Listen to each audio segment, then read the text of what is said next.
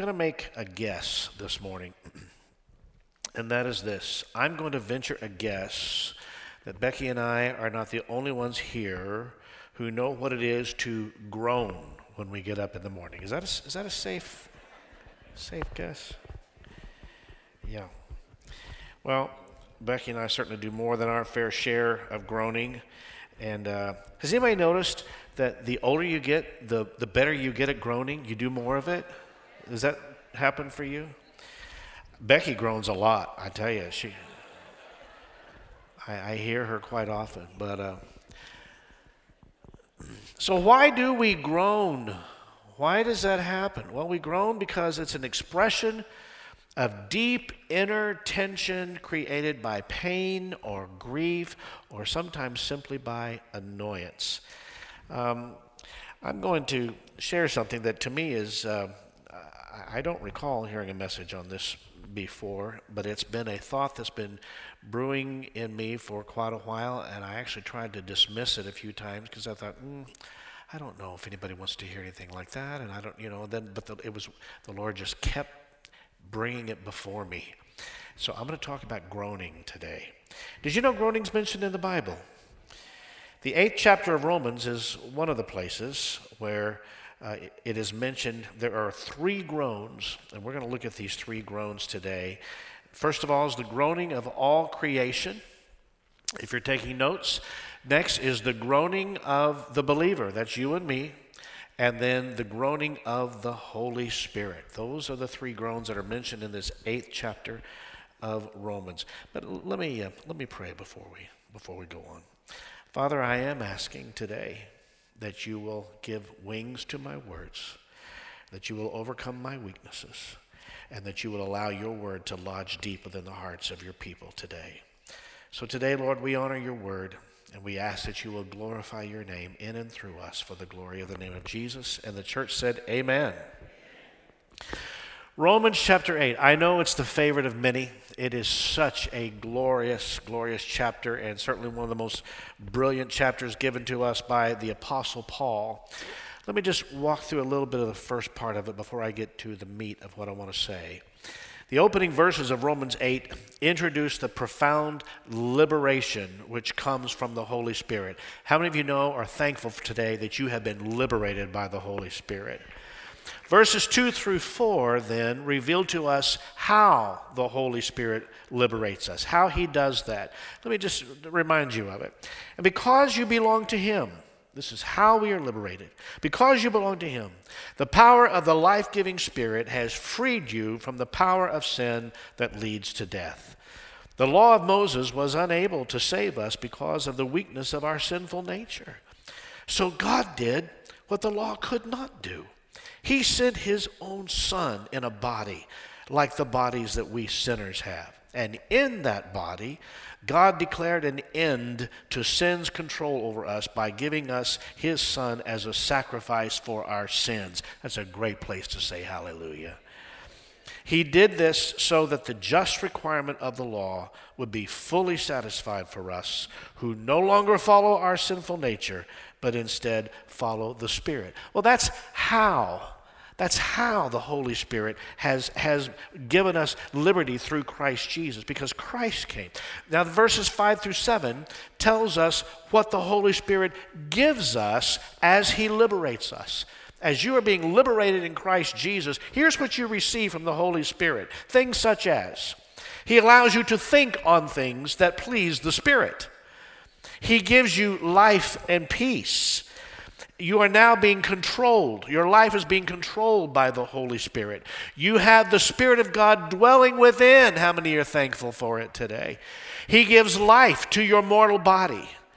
We are now called children of God, and we are now joint heirs with Christ. That's what verses 5 through 17 tell us about what he gives us as we are being liberated. Let me just say this. I really encourage you, if it's been a while at all since you've looked at the 8th chapter of Romans, it is just go feast on that today. It's wonderful. It is nourishing, and it will just refresh your soul. So go do that sometime today. As we progress on through the chapter, we see this exhilarating intensifying of hope. That's what Paul's doing. As he brilliantly crafts this chapter, what we call our chapter for us, there's this intensifying of hope that ultimately culminates in the cry, whereby we can call him Abba, Father. And so we've been liberated by the Holy Spirit through Christ. We enjoy that freedom, and we all bless the Lord for that. And yet, in verses 17 and 18, that's where Paul then says, he contrasts this rising, elevating hope that he reminds us of and gives us the encouragement from. He contrasts that with the reality, I will say the inescapable reality of the pain of human existence. Thus we groan. Oh, come on, give me a good groan this morning. You got a better one than that. You did a better than that when you got up this morning. Come on. We groan. Why? Because of the tension between not only this rising hope that we have because we're being liberated in Christ, but we have the reality of living on this earth and the pain of the human existence. But Paul declares that our pain, no matter how difficult it is not worthy to be compared with the coming glory. So, with your permission, I want to talk about glory for just a few minutes, if that's okay. Because he says in verse 18, what I just said, what we suffer now is nothing compared to the glory that he will reveal to us later. What an incredible statement for Paul to make. And it's even more astounding when you realize it was Paul himself who gave it to us.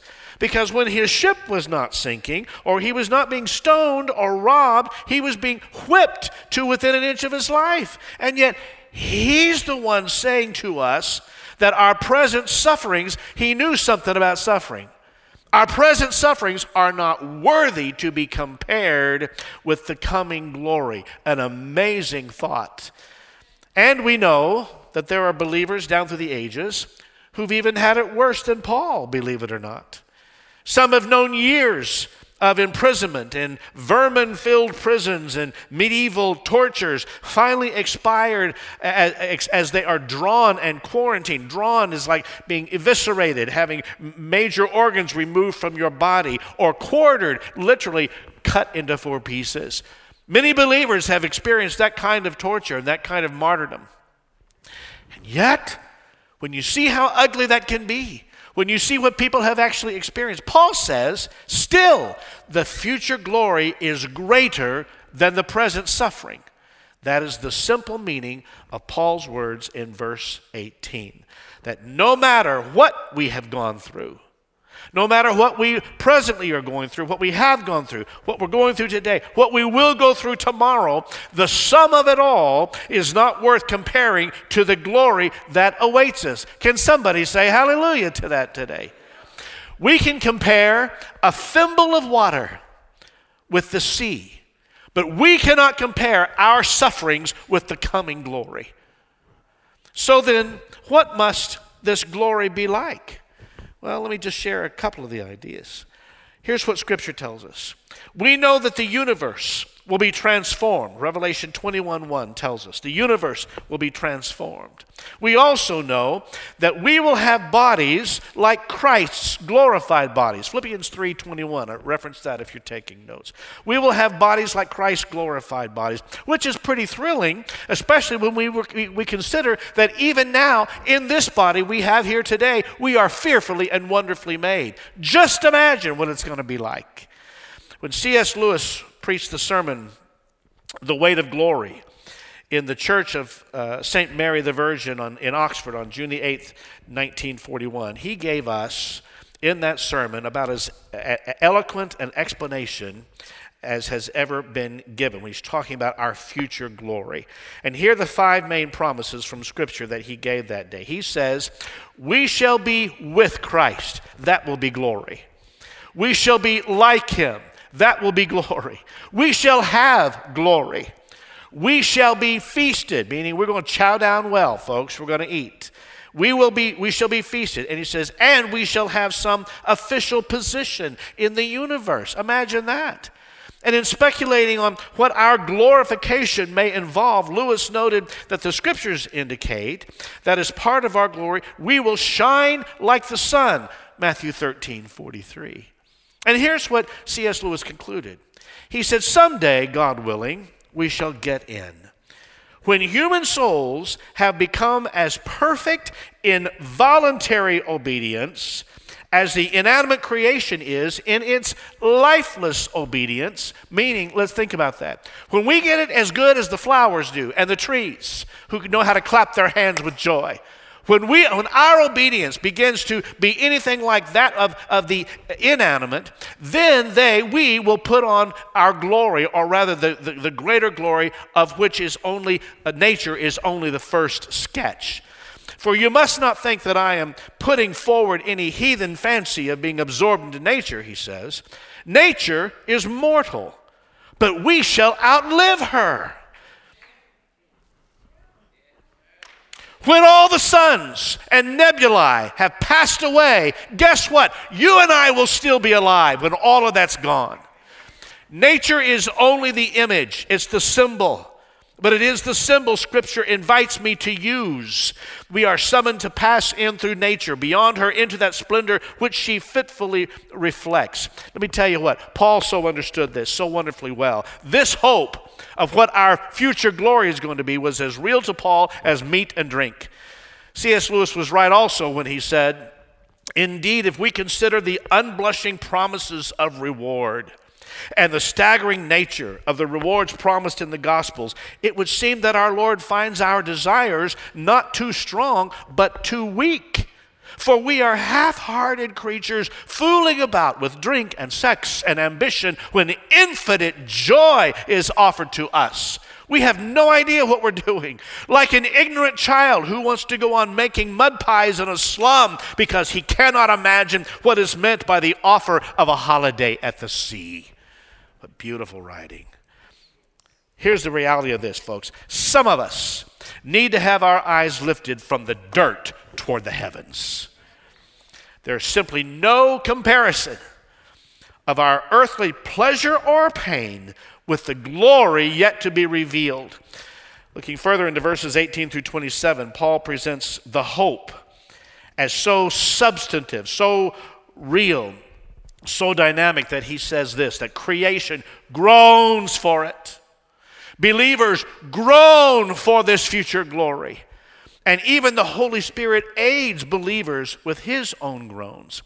So the first one I want to talk about today is the groan that Paul introduces as the groan of creation. Romans 8:19 through 21. For all creation is waiting eagerly. Say waiting eagerly. Oh, come on, you got it better than that.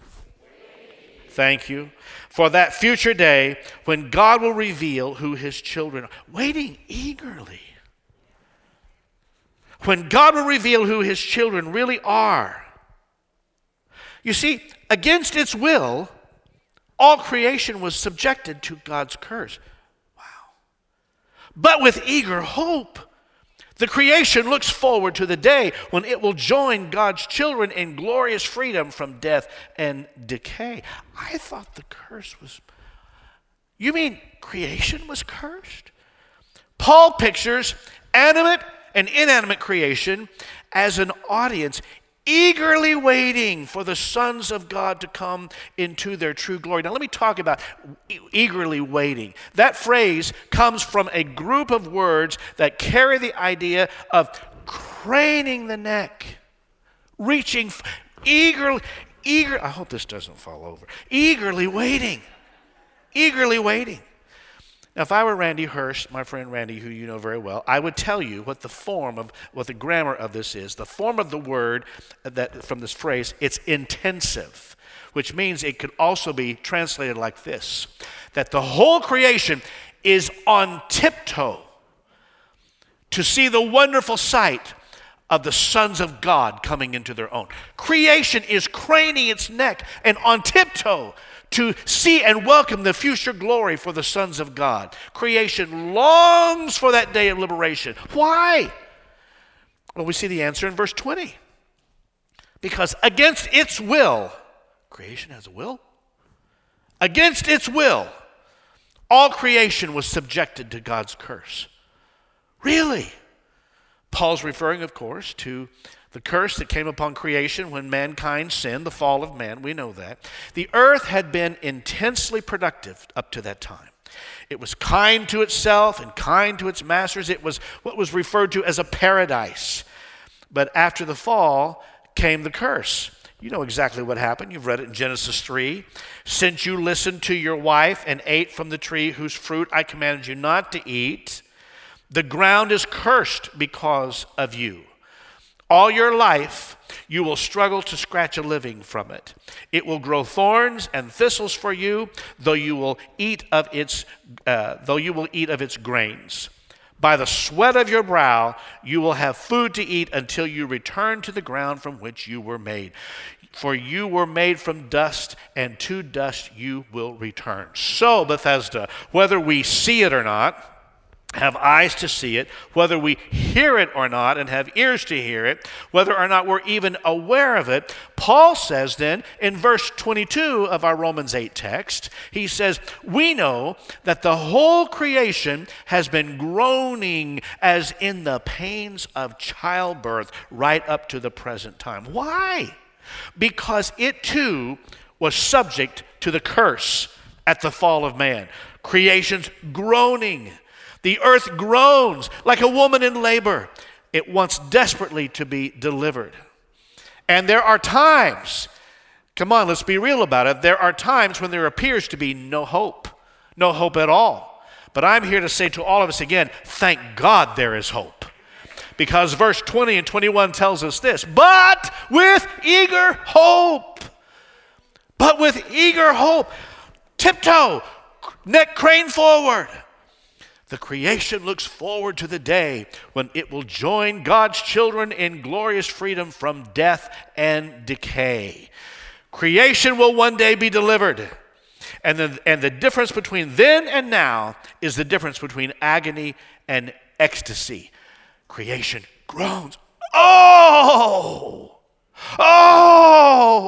It's dynamic. It's intense. It's real.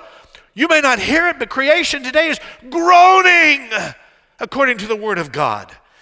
And now Paul moves on to personal application. Creation groans, but he says, and guess what? We believers groan too. Christians groan too. Romans 8:23. And we believers also groan, he says, even though we have the Holy Spirit within us as a foretaste of future glory. For we long for our bodies to be released from sin and suffering. We too wait with eager hope for the day when God will give us our full rights as his adopted children, including the new bodies he has promised us. We groan. Oh, there's a longing. Oh, the thing we groan for is our full adoption as sons, which will be completed by the redemption of the body. Are we already God's sons and daughters? Sure we are. But we will not be complete for eternity until we get our new bodies. Paul says in a parallel passage of 2 Corinthians chapter 5, he says, we grow weary in our present bodies, and we long to put on our heavenly bodies like new clothing. So this is echoed in other Pauline epistles. And he said in Romans chapter 7, he said, who will free me from this life that is dominated by sin and death? We groan, for our full adoption and the redemption of this earthly body. I got to ask the question today, who's ready for a new body?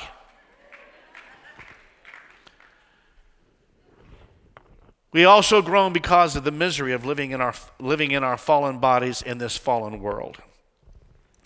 A pastor from a previous generation, not too long ago, Ray Stedman, says this: our lives consist of groans. We groan because of the ravages that sin makes in our lives and in the lives of those we love. Many of you know what it is to groan for your adult children, maybe for your own parents. We groan because of the ravages that sin makes in our lives and the lives of those we love. And also we groan because we see the possibilities that are not being captured and employed all around us. Why is that? Oh! And then we groan because we see gifted people who are wasting their lives, and we would love to see something else happening.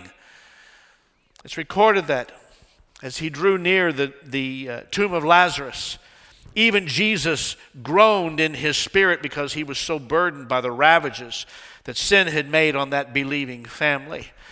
You know, if you're like me today, do you not groan for the Geary family? For the pain they must be experiencing? Well, it's just this happening to a 6-year-old boy. It goes against the natural order of things. Those of you, I hope it's few or none. If you've lost a son or a daughter, you know, and only you know, what that pain is really, really like. I have sat beside many who have. And it's just, it feels unnatural. It goes against what ought to be. And so it produces a groaning.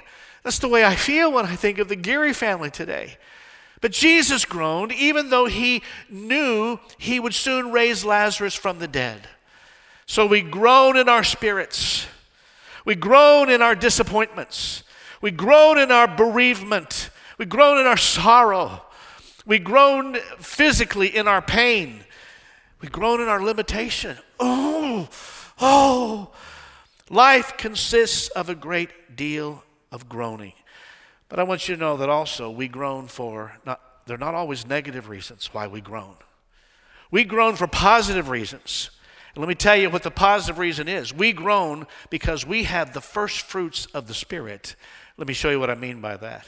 In Romans 8:23, and we believers also groan, even though we have the Holy Spirit within us as a foretaste of future glory. We groan, though we have the Holy Spirit.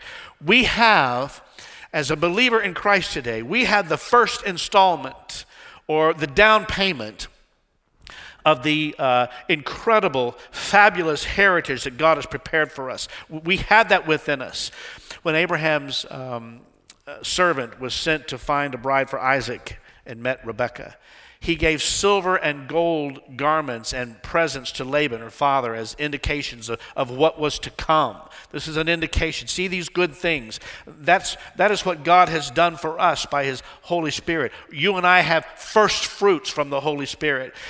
What do you mean, Pastor Dan? It's that indescribable peace that we knew when we first experienced the forgiveness of our sins, and the peace that passes all understanding that still continues to be with us in our lives, even in the midst of difficult and tumultuous situations. Another first fruit, that power of God that calms our heart despite our circumstances, and the joy unspeakable that floods our souls even when things are difficult. These are foretastes, indicators of what is yet to come.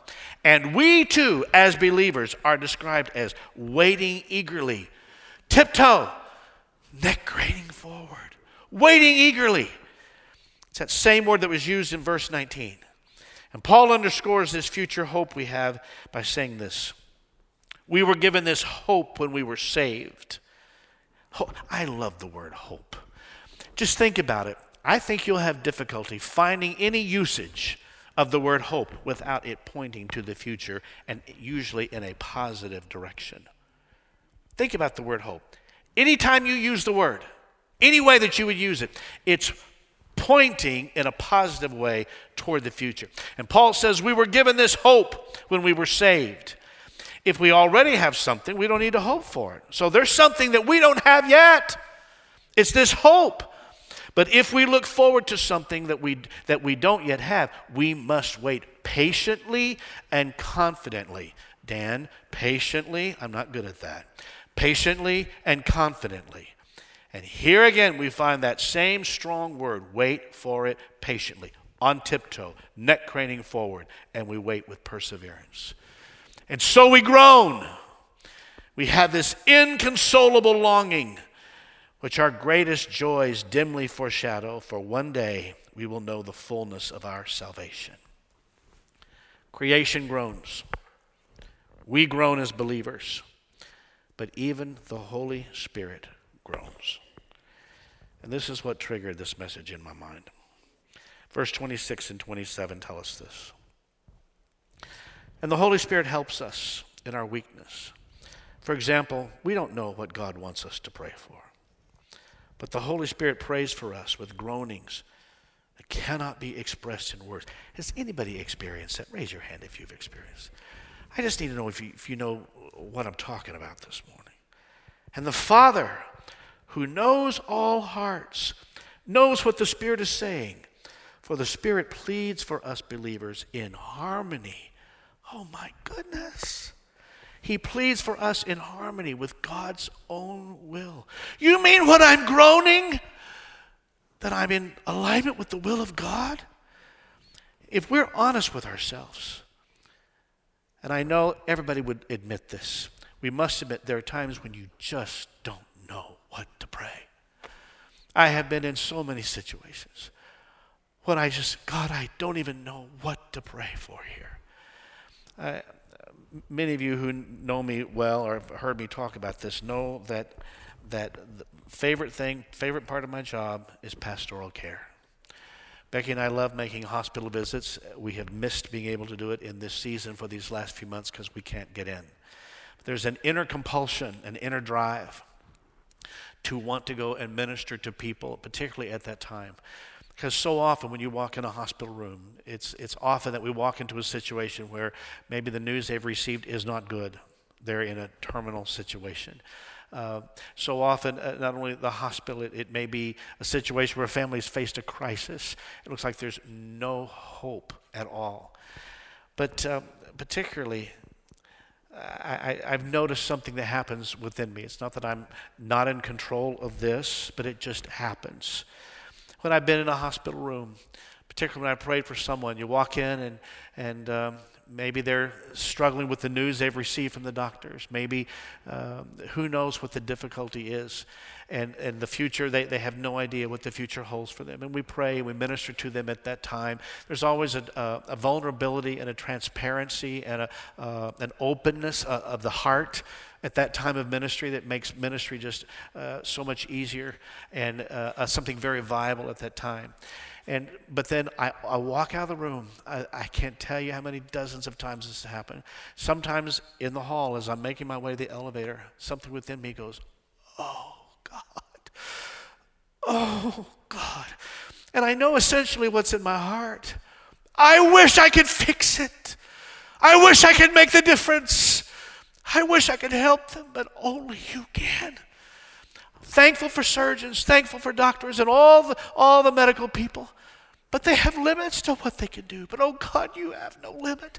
And can I just tell you that what it comes out of this pastor's heart is a groan. Oh God. And if it's not happening in the hall, I'm trying not to embarrass myself or make a scene. I get on down to the parking lot, and invariably that's what comes out of me. Oh, oh, oh. And it comes out like that. God. And I know you're like Becky and I. There have been times when our children were so sick, and the urgency so great that you couldn't even hardly converse with the Lord. I remember when our second granddaughter was born this last September. She was about 3 months old or so, sometime during the holiday season. She developed a bronchial situation, and she was so little and so frail, and so tiny, and I watched her coughing, but she was just coughing. So I held her close to me, and I could feel the rattle in her chest, and it was so pronounced, and I could feel her struggling to even breathe. And if you've ever had a little one around, and you all have, when a little one is sick, it's terrifying. It's utterly terrifying to see that, because you want so bad for it not to. You would, in a heartbeat, take it upon yourself if it would rid them of it. Am I telling the truth? And so I held her. And all I could do was groan. Oh, God, oh, God, oh. You couldn't even give words of a prayer. At best, I may have said only a few words. But I rest in this, that the Spirit Himself intercedes for us with groans and words that cannot be expressed. And there have been times for all of us when something has been said to us that is so devastating or so hurtful, with such a sucker punch and so took you off guard. You couldn't even pray. You were dealing with such a plethora of emotions you couldn't even pray, but you can rest in this, that the Spirit himself intercedes for us with groans and words that words cannot express. And one day, we will all be probably lie in a hospital with catheters and IVs, and we won't even have the will to pray or the strength to pray or even be able to put two thoughts together. But I remind you that when you're in that situation, I hope you remember this, that the Spirit of God himself intercedes for us with groans that words cannot express. Blessed be the Lord. Blessed be the Lord. It's the groaning of the Holy Spirit, the Spirit that dwells within you. The Holy Spirit expresses those things that we feel, but we can't even articulate it. You talk about having a helper.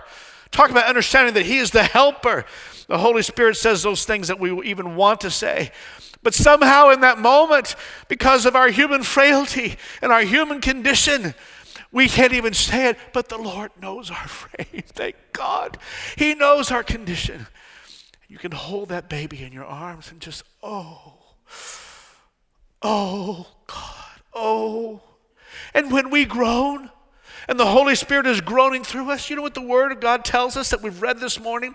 That groan is in harmony. It is groaning in harmony with the very will of God. Blessed be the Lord. How wonderful. How marvelous. And oh, Bethesda, that the church would fully appreciate what we have in God, that we would fully appreciate the wealth that we have.